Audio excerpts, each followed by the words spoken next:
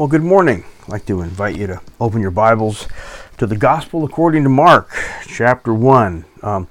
Before we get any farther into this morning's message, let me simply note that this is, in fact, a re-recording of a message from February 26th. We had some difficulty in service with the recording, so this is a re-recording. And so if it lacks a little bit of the spontaneity, if it doesn't sound quite as fresh and live, you'll know why that is. I'm doing this here in my study, but it is the message that was shared on February 26th. And so what we're going to do, as we did that morning, is back up a little bit. I'm frequently asked when we're going through a passage of Scripture, because I don't touch on every single verse, why I cover some verses and why I don't cover others, and how that whole dynamic works. And I don't feel the need to speak to every verse, primarily because that really is the responsibility of each individual believer. And that's why we stress so much the need to be reading in your Bibles, going through your Bibles. I speak to the specific verses that I think are especially relevant at this time in our fellowship as I feel in prayer when I seek the Lord. But it's so critical for each and every one of us to be readers of the Word, students of the Word. That is so very important. There's an old gospel song that has always been, it's been important to me. It's impacted me for a long time. It's by an old gospel writer, Blind Willie Johnson, wrote a long time ago, and he wrote this great song called Nobody's Fault But Mine. Now, and I'm not, by the way, not talking about the Led Zeppelin or the Grateful Dead cover of this song. They really messed it up. They did covers of it. They weren't good. But as Blind Willie Johnson wrote this song, the chorus was nobody's fault but mine, nobody's fault but mine. If I don't read and my soul be lost, nobody's fault but mine. Goes on to say, had the Bible in my home. I had the Bible in my home. If I don't read, my soul be lost, nobody's fault but mine. Daddy, he taught me how to read. Mama, she taught me how to read. Sister, she taught me how to read. If I don't read and my soul be lost, ain't nobody's fault but mine. So important to be people of the Word. So really want to encourage everyone to be readers of the Word. And we're not going to talk about each verse as we go through it. But sometimes when people approach me, and I always love that, I really appreciate when people come up and they talk about what we've shared or what I preached about, talked about, and they share their thoughts. And sometimes I do go, you know what? That's something we should back up and talk about. And so that's the case this morning. Somebody approached me about this passage of Scripture, so we're going to back up a little bit from where we were a couple weeks back, and we're going to pick up the account, Mark chapter 1, verse 14. And it reads this way. After John was put in prison, Jesus went into Galilee proclaiming the good news of God. The time has come, he said, the kingdom of God is near. Repent and believe the good news. As Jesus walked beside the Sea of Galilee, he saw Simon and his brother Andrew casting a net into the lake, for they were fishermen. Come follow me, Jesus said, and I will make you to become fishers of men. At once they left their nets and followed him. And when he had gone a little further, he saw James, the son of Zebedee, and his brother John in a boat preparing their nets. And without delay he called them, and they left their father Zebedee in the boat with the hired men and followed him. Let's pray and ask the Lord to bless the Word and the time that we spend together. Lord, we thank you so much for your Word. We thank you for the time that we have. And Father, we would ask that as you would minister to our hearts this morning, Lord, the need of our hearts is to hear from you, Father. Let the words that are spoken be, Father, from your heart to ours, Lord. In Jesus' name, amen. Amen. So we're going to talk about fishermen, about being fishermen. It's one of the most well-known figures of speech that Jesus used, and it is a figure of speech. He didn't mean that the disciples were going to get their nets and go wrap up people in their nets and bring them in, to the meetings, into the synagogue, into where Jesus was preaching. No. It's a figure of speech, and this figure of speech tells us a lot about what Jesus expected of his disciples, what they could expect of him, and in fact, what he expects of us, what we can expect of him. And what I really want to do to that end this morning is first look just really quickly at where we are in the account, set the context, and then look in detail at exactly what is said and done here.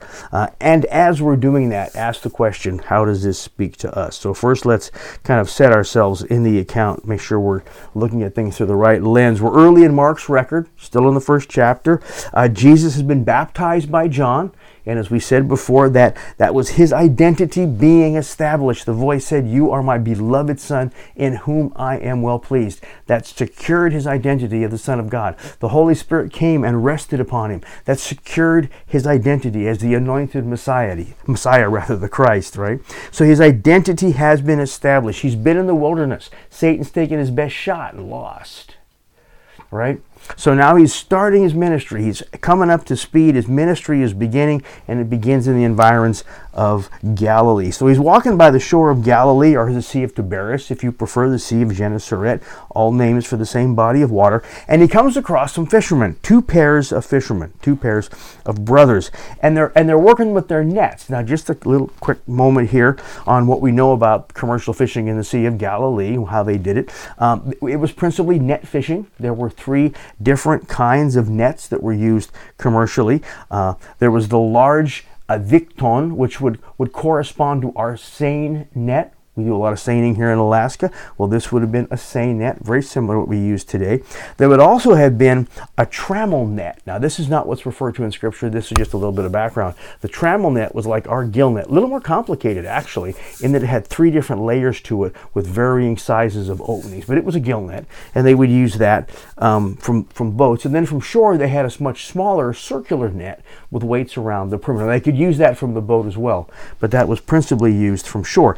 Now, the thing to note is all of these were very, very labor intensive. Obviously, they had no mechanization like commercial fishermen might have today, but the nets were also a lot heavier and therefore smaller because the material that was used wasn't the rather sophisticated material our fishermen have today. So very, very labor intensive, and usually in the case of the seine or the trammel required a lot of teamwork, and that all kinds of fit into the visual as well.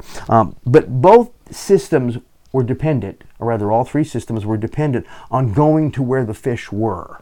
That's also a key point. One thing I would note as an aside, talking about fishing, in the first century, in the Sea of Galilee, we don't see the picture of the hook and the line used in any of these analogies or word pictures that Jesus uses talking about discipleship. When Jesus talks about his disciples becoming fishers of men, it's the picture's a net.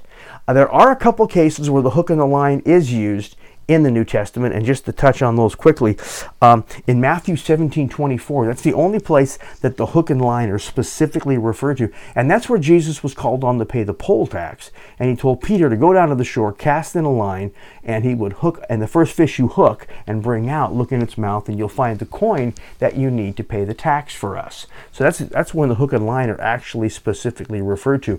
There's another time where the idea of a hook and a line is very powerfully alluded to. You may not have noticed this, but that's in the book of James. James 1:14, talking about sin and temptation. And James writes, "Every man is tempted when he's drawn away of his own lust and enticed." Well, both of those words, drawn away and enticed, are fishing words. In fact, that word for enticed, volos, is the word that you would see on the sign of a bait shop if you were to go to Greece today. It's a modern Greek word for bait. So when we're struggling with temptation, we can know exactly that's what's going on.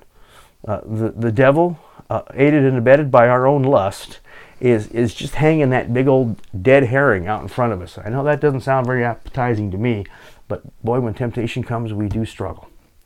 And it's helpful to remember where it's coming from, right?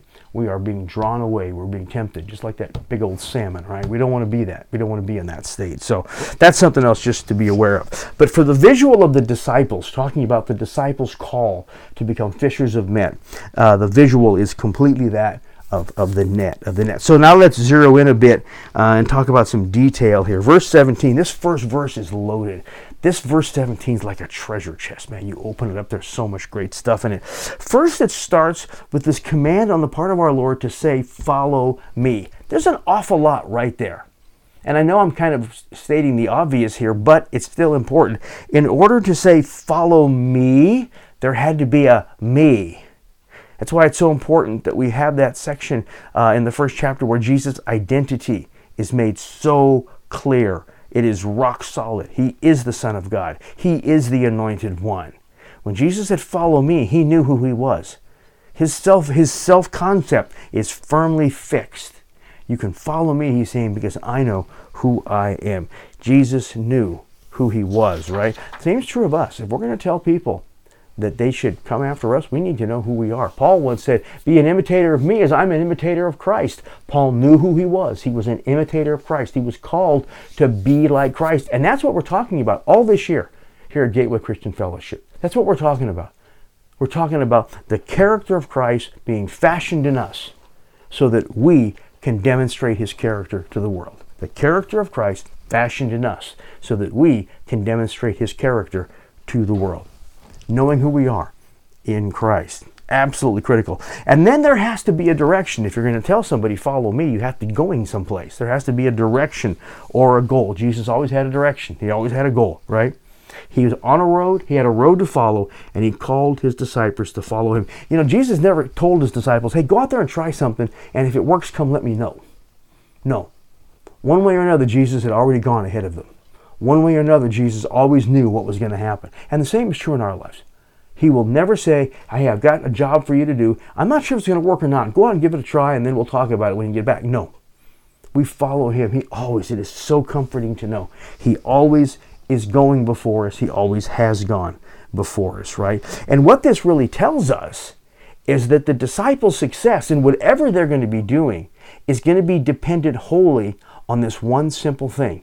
Do they follow Christ? And that is so true of us. Whatever we may attempt in this world, of any fashion or nature, the ultimate success of that, and by that I mean success that counts, success that can be measured in eternity, is going to be wholly dependent on how closely we follow him. On our own, we're not much good. It's just the way it is, right? Their success will depend ultimately on how well they have followed Jesus, and that's true of us, right? And everything that they learn, every lesson they learn that they will apply in what they do, they'll learn by following him. It's all about following him. So that's the first lesson. Jesus said, follow me. There's got to be me. There's got to be a direction, right? The second flows out of that, and this is the part that we most often miss, and this is what is so very important. Jesus did not say, sometimes what's not said is important, especially if we think it's what is said, right? We read these, and there's even some translations out there that have Jesus saying to the disciples, follow me, and I will make you fish for men. You may have read that. You may have heard that. You may think about it in those terms. Follow me, and I will make you fish for men. That's not what he said. He said, follow me and I will make you to become fishers of men. It's a change in their identity. It's a change in their being. It's not just, well, yesterday you fished for fish and tomorrow, same people, same technique, same mindset, same mentality, you'll fish for men. No. Their very being had to be changed. They're still going to be fishers, but they will have become fishers of men. Jesus is telling his followers, I will change your very essence, the very essence of who you are, into one who fishes for men. Doesn't just change the catch. Fish before, men now. No, he changes their very, very essence. You know, when we talk about evangelism, spreading the gospel, which is what we're talking about here, you know, reaching the lost, we talk about techniques a lot. We talk about strategies a lot. We talk about allocating resources a lot. Of all of these things, and they're all important, and they all need to be talked about. Methodology, training, resources, all important, but they're also all secondary. They are of secondary importance. What is most important, what is of primary importance, is this matter of being. What they became, what we must become. Because there's a difference between somebody who fishes because, well, they like to fish and it's kind of fun and maybe they'll catch dinner, and somebody who is really at the very essence of who they are, a fisherman. And you know them. Maybe you are one, right? Maybe you have that bumper sticker on your car that says the worst day of fishing is better than, you know, the best day of work or anything else, right? You don't fish in order to live, you live in order to fish, right? You know who I'm talking about. Maybe it's you, right? Big difference.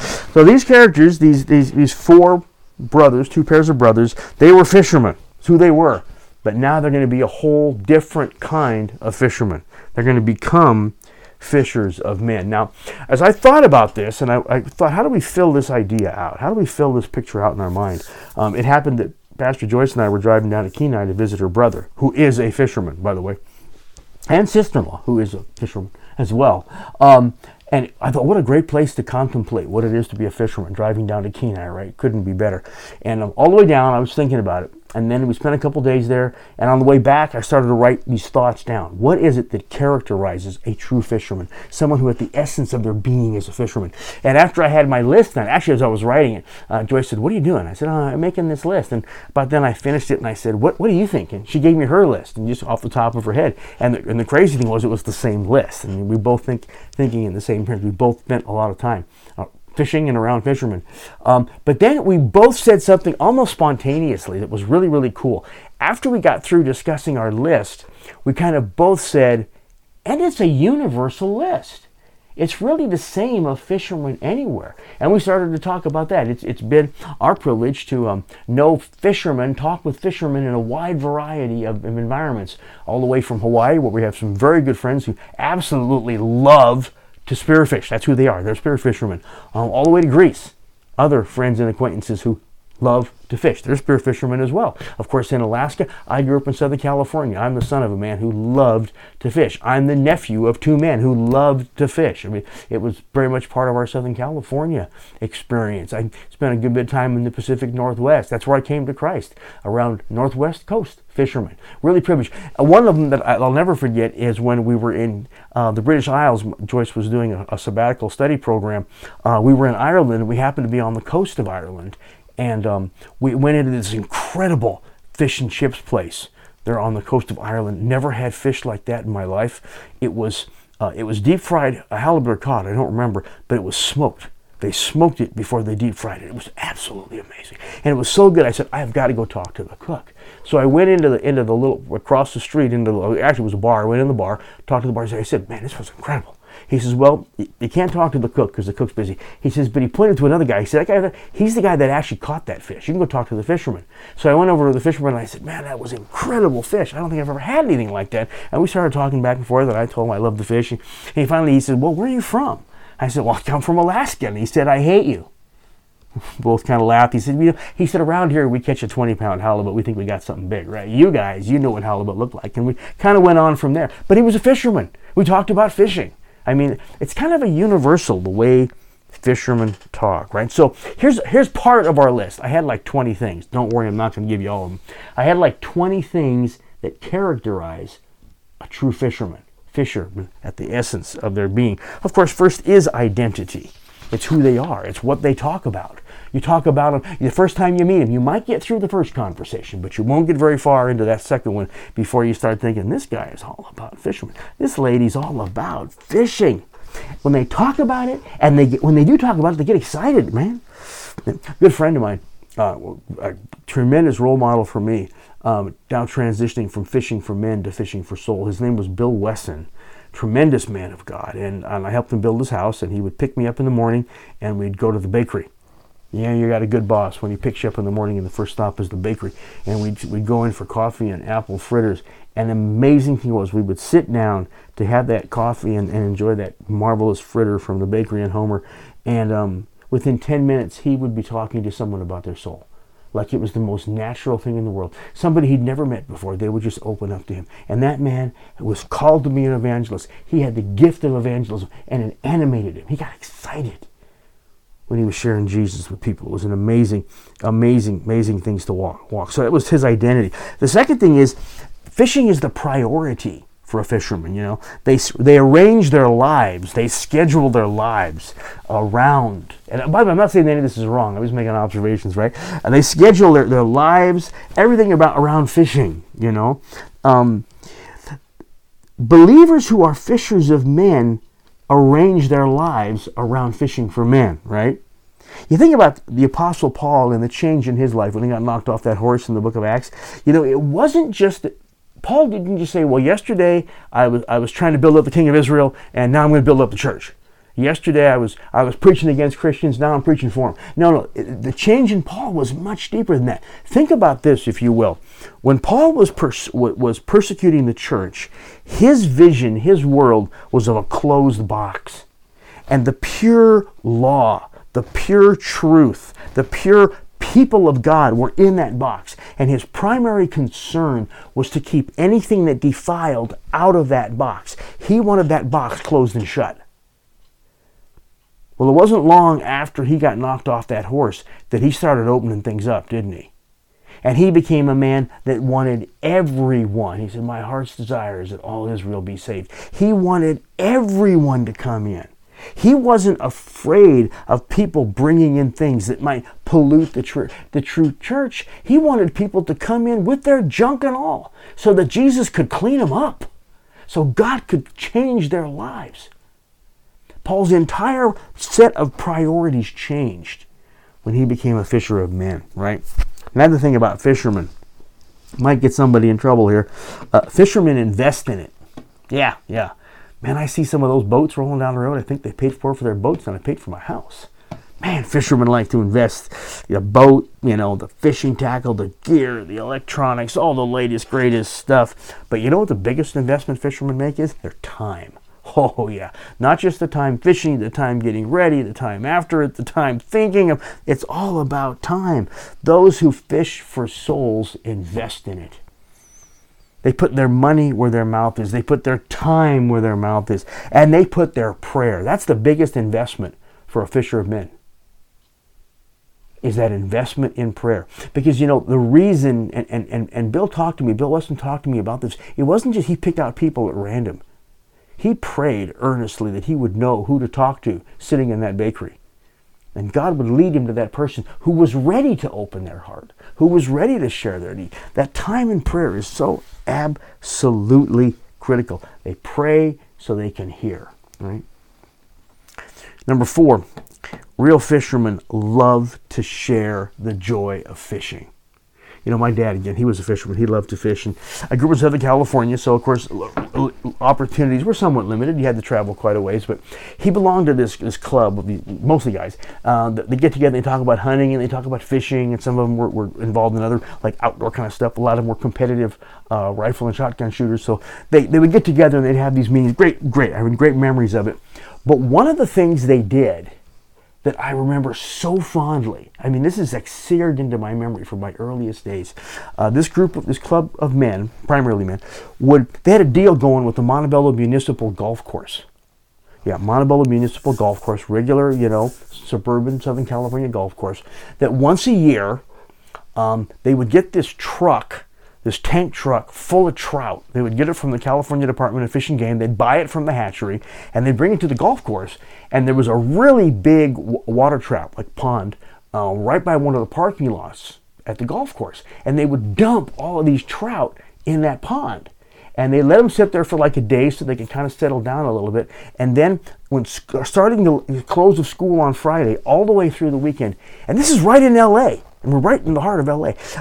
Any kid, I think age 13, I'm kind of guessing at the age, but any small child, boy or girl, could come down, and these men would have tackle and bait and everything all set up. And these kids from the city who would probably never have a chance to fish got to catch trout.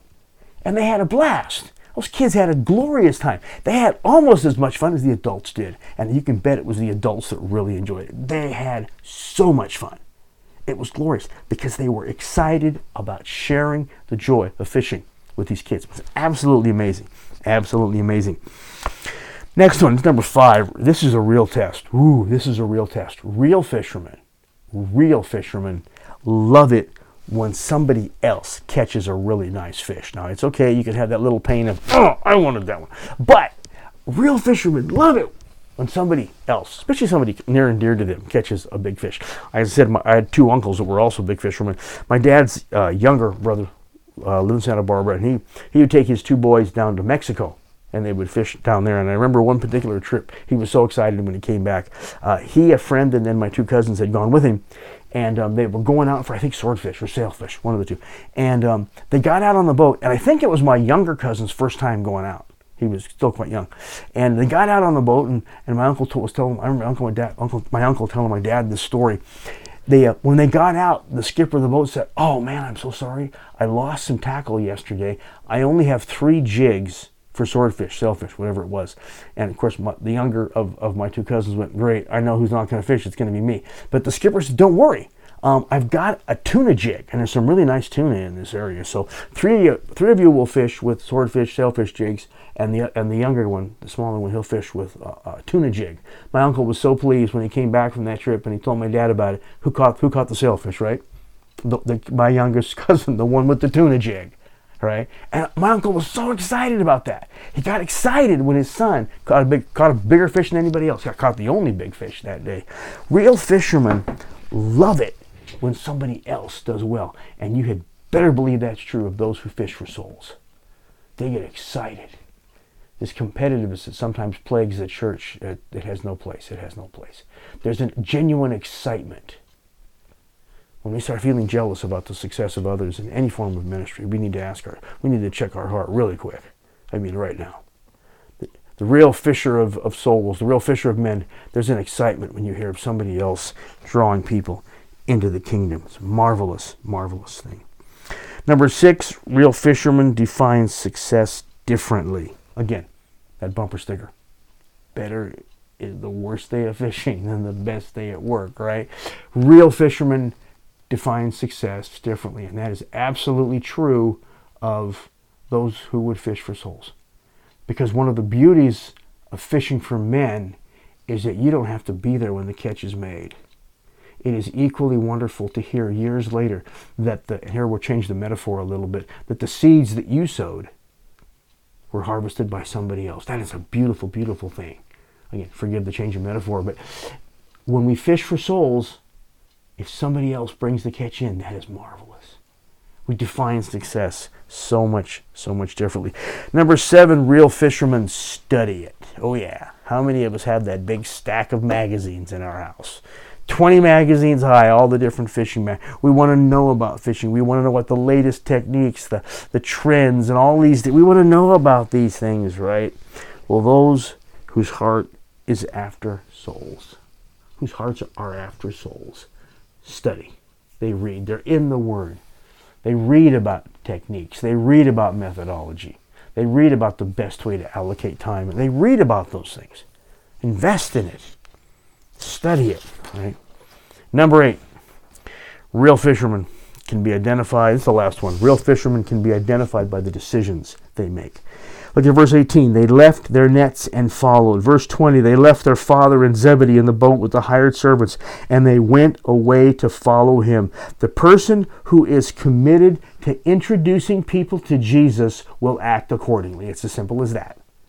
The person who is genuinely committed to introducing people to Jesus will make their decisions accordingly. There are some very observable traits of the real fisherman. Now, why are we saying this? Because some of you, there's probably a pretty good chance you're thinking, yeah, I'm not called to be an evangelist, you know. The Bible says, Ephesians 4:11, it says he calls some to be evangelists, right? And I can relate to that. I am personally not called to be an evangelist. I'm called to be a pastor and a teacher. I am not called to be an evangelist. So you may be sitting there thinking, well, I'm not called to be an evangelist. Why should I be concerned with this task? Well, if that's the thought in your mind right now, I'm just not sure I'm called to be an evangelist. I'm not sure I'm called to be bringing people to Jesus, casting the net, however you want to describe it. Let me ask you 2 questions. Number 1, are you sure? How do you know? Have you ever spent time asking, Lord, would you have me? I mean, you expecting him to send you a telegram or something? Have you spent time asking, Lord, is this what you would have me do? Search for souls? Fish for souls, right? Maybe you should. Spend some time asking him. The second thing is, even for those of us who are not called to be an evangelist, there's a question to be asked. There's a question before us. What do we do with the fact that we are called to be light and life? Light in a dark place, life in a dying world. Ask yourself, if you were standing by a pool or a pond or a lake and you saw a drowning person, and looking around you saw no lifeguard, what would you do? Sorry, bucko, I'm not called to be a lifeguard. No. You would do everything in your power to save that person. And even if you couldn't swim, you'd look for something to throw them. I don't think any of us would stand by and watch someone drown if we had any means possible to help. You know, when I came to Christ, and this is what has influenced me a lot, when I came to Christ, it wasn't long after that I found out about how the person that led me to Christ came to Christ, because I met the person that led them to Christ. And I hung around with that person, and I found out something about how they came to, and it became very clear to me in a very short period of time that my experience of salvation what saved my soul from an eternity in hell. And that is what we're talking about. Saving a soul from an eternity in hell.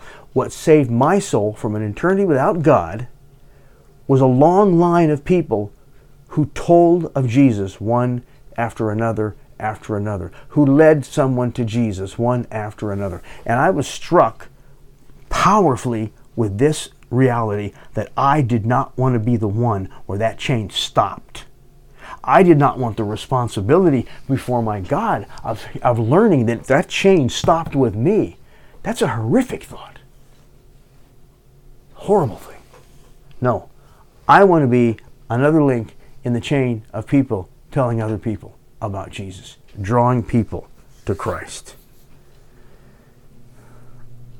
You know, another way to put this, how do I know that my sharing the story of my simply sharing the story of my salvation with someone, simply telling someone how I came, how do I know where that will lead? That can be a very effective way of fishing for man. Just telling what Jesus has done for you. It should be a part of every one of us, right? God has not called us all to be evangelists, but He has called us all to be occupied in the task of spreading the gospel, of inviting people to know Jesus, of inviting people out of darkness into His marvelous light, helping people to grow in Jesus. And I'll conclude with this. Remember that Ephesians 4 passage where it says He called some to be apostles and some to be prophets and some to be evangelists and pastors and teachers. Why does He do it? Does He call some to be evangelists so the work of evangelism can get done so the rest of us won't have to do it? No, He says why He calls people into those tasks. For He goes on to say in Ephesians 4, He calls these people for the purpose of equipping the saints for the work of service, to the building up of the body of Christ, until we all attain to the unity of faith, the knowledge of the Son of God, to a mature man, to the measure of the stature which belongs to the fullness of Christ. Father, we thank You for Your word. And Father, we pray simply and hopefully humbly that we might be found useful to Your purposes to build Your kingdom by Your grace and mercy. In Jesus' name, amen.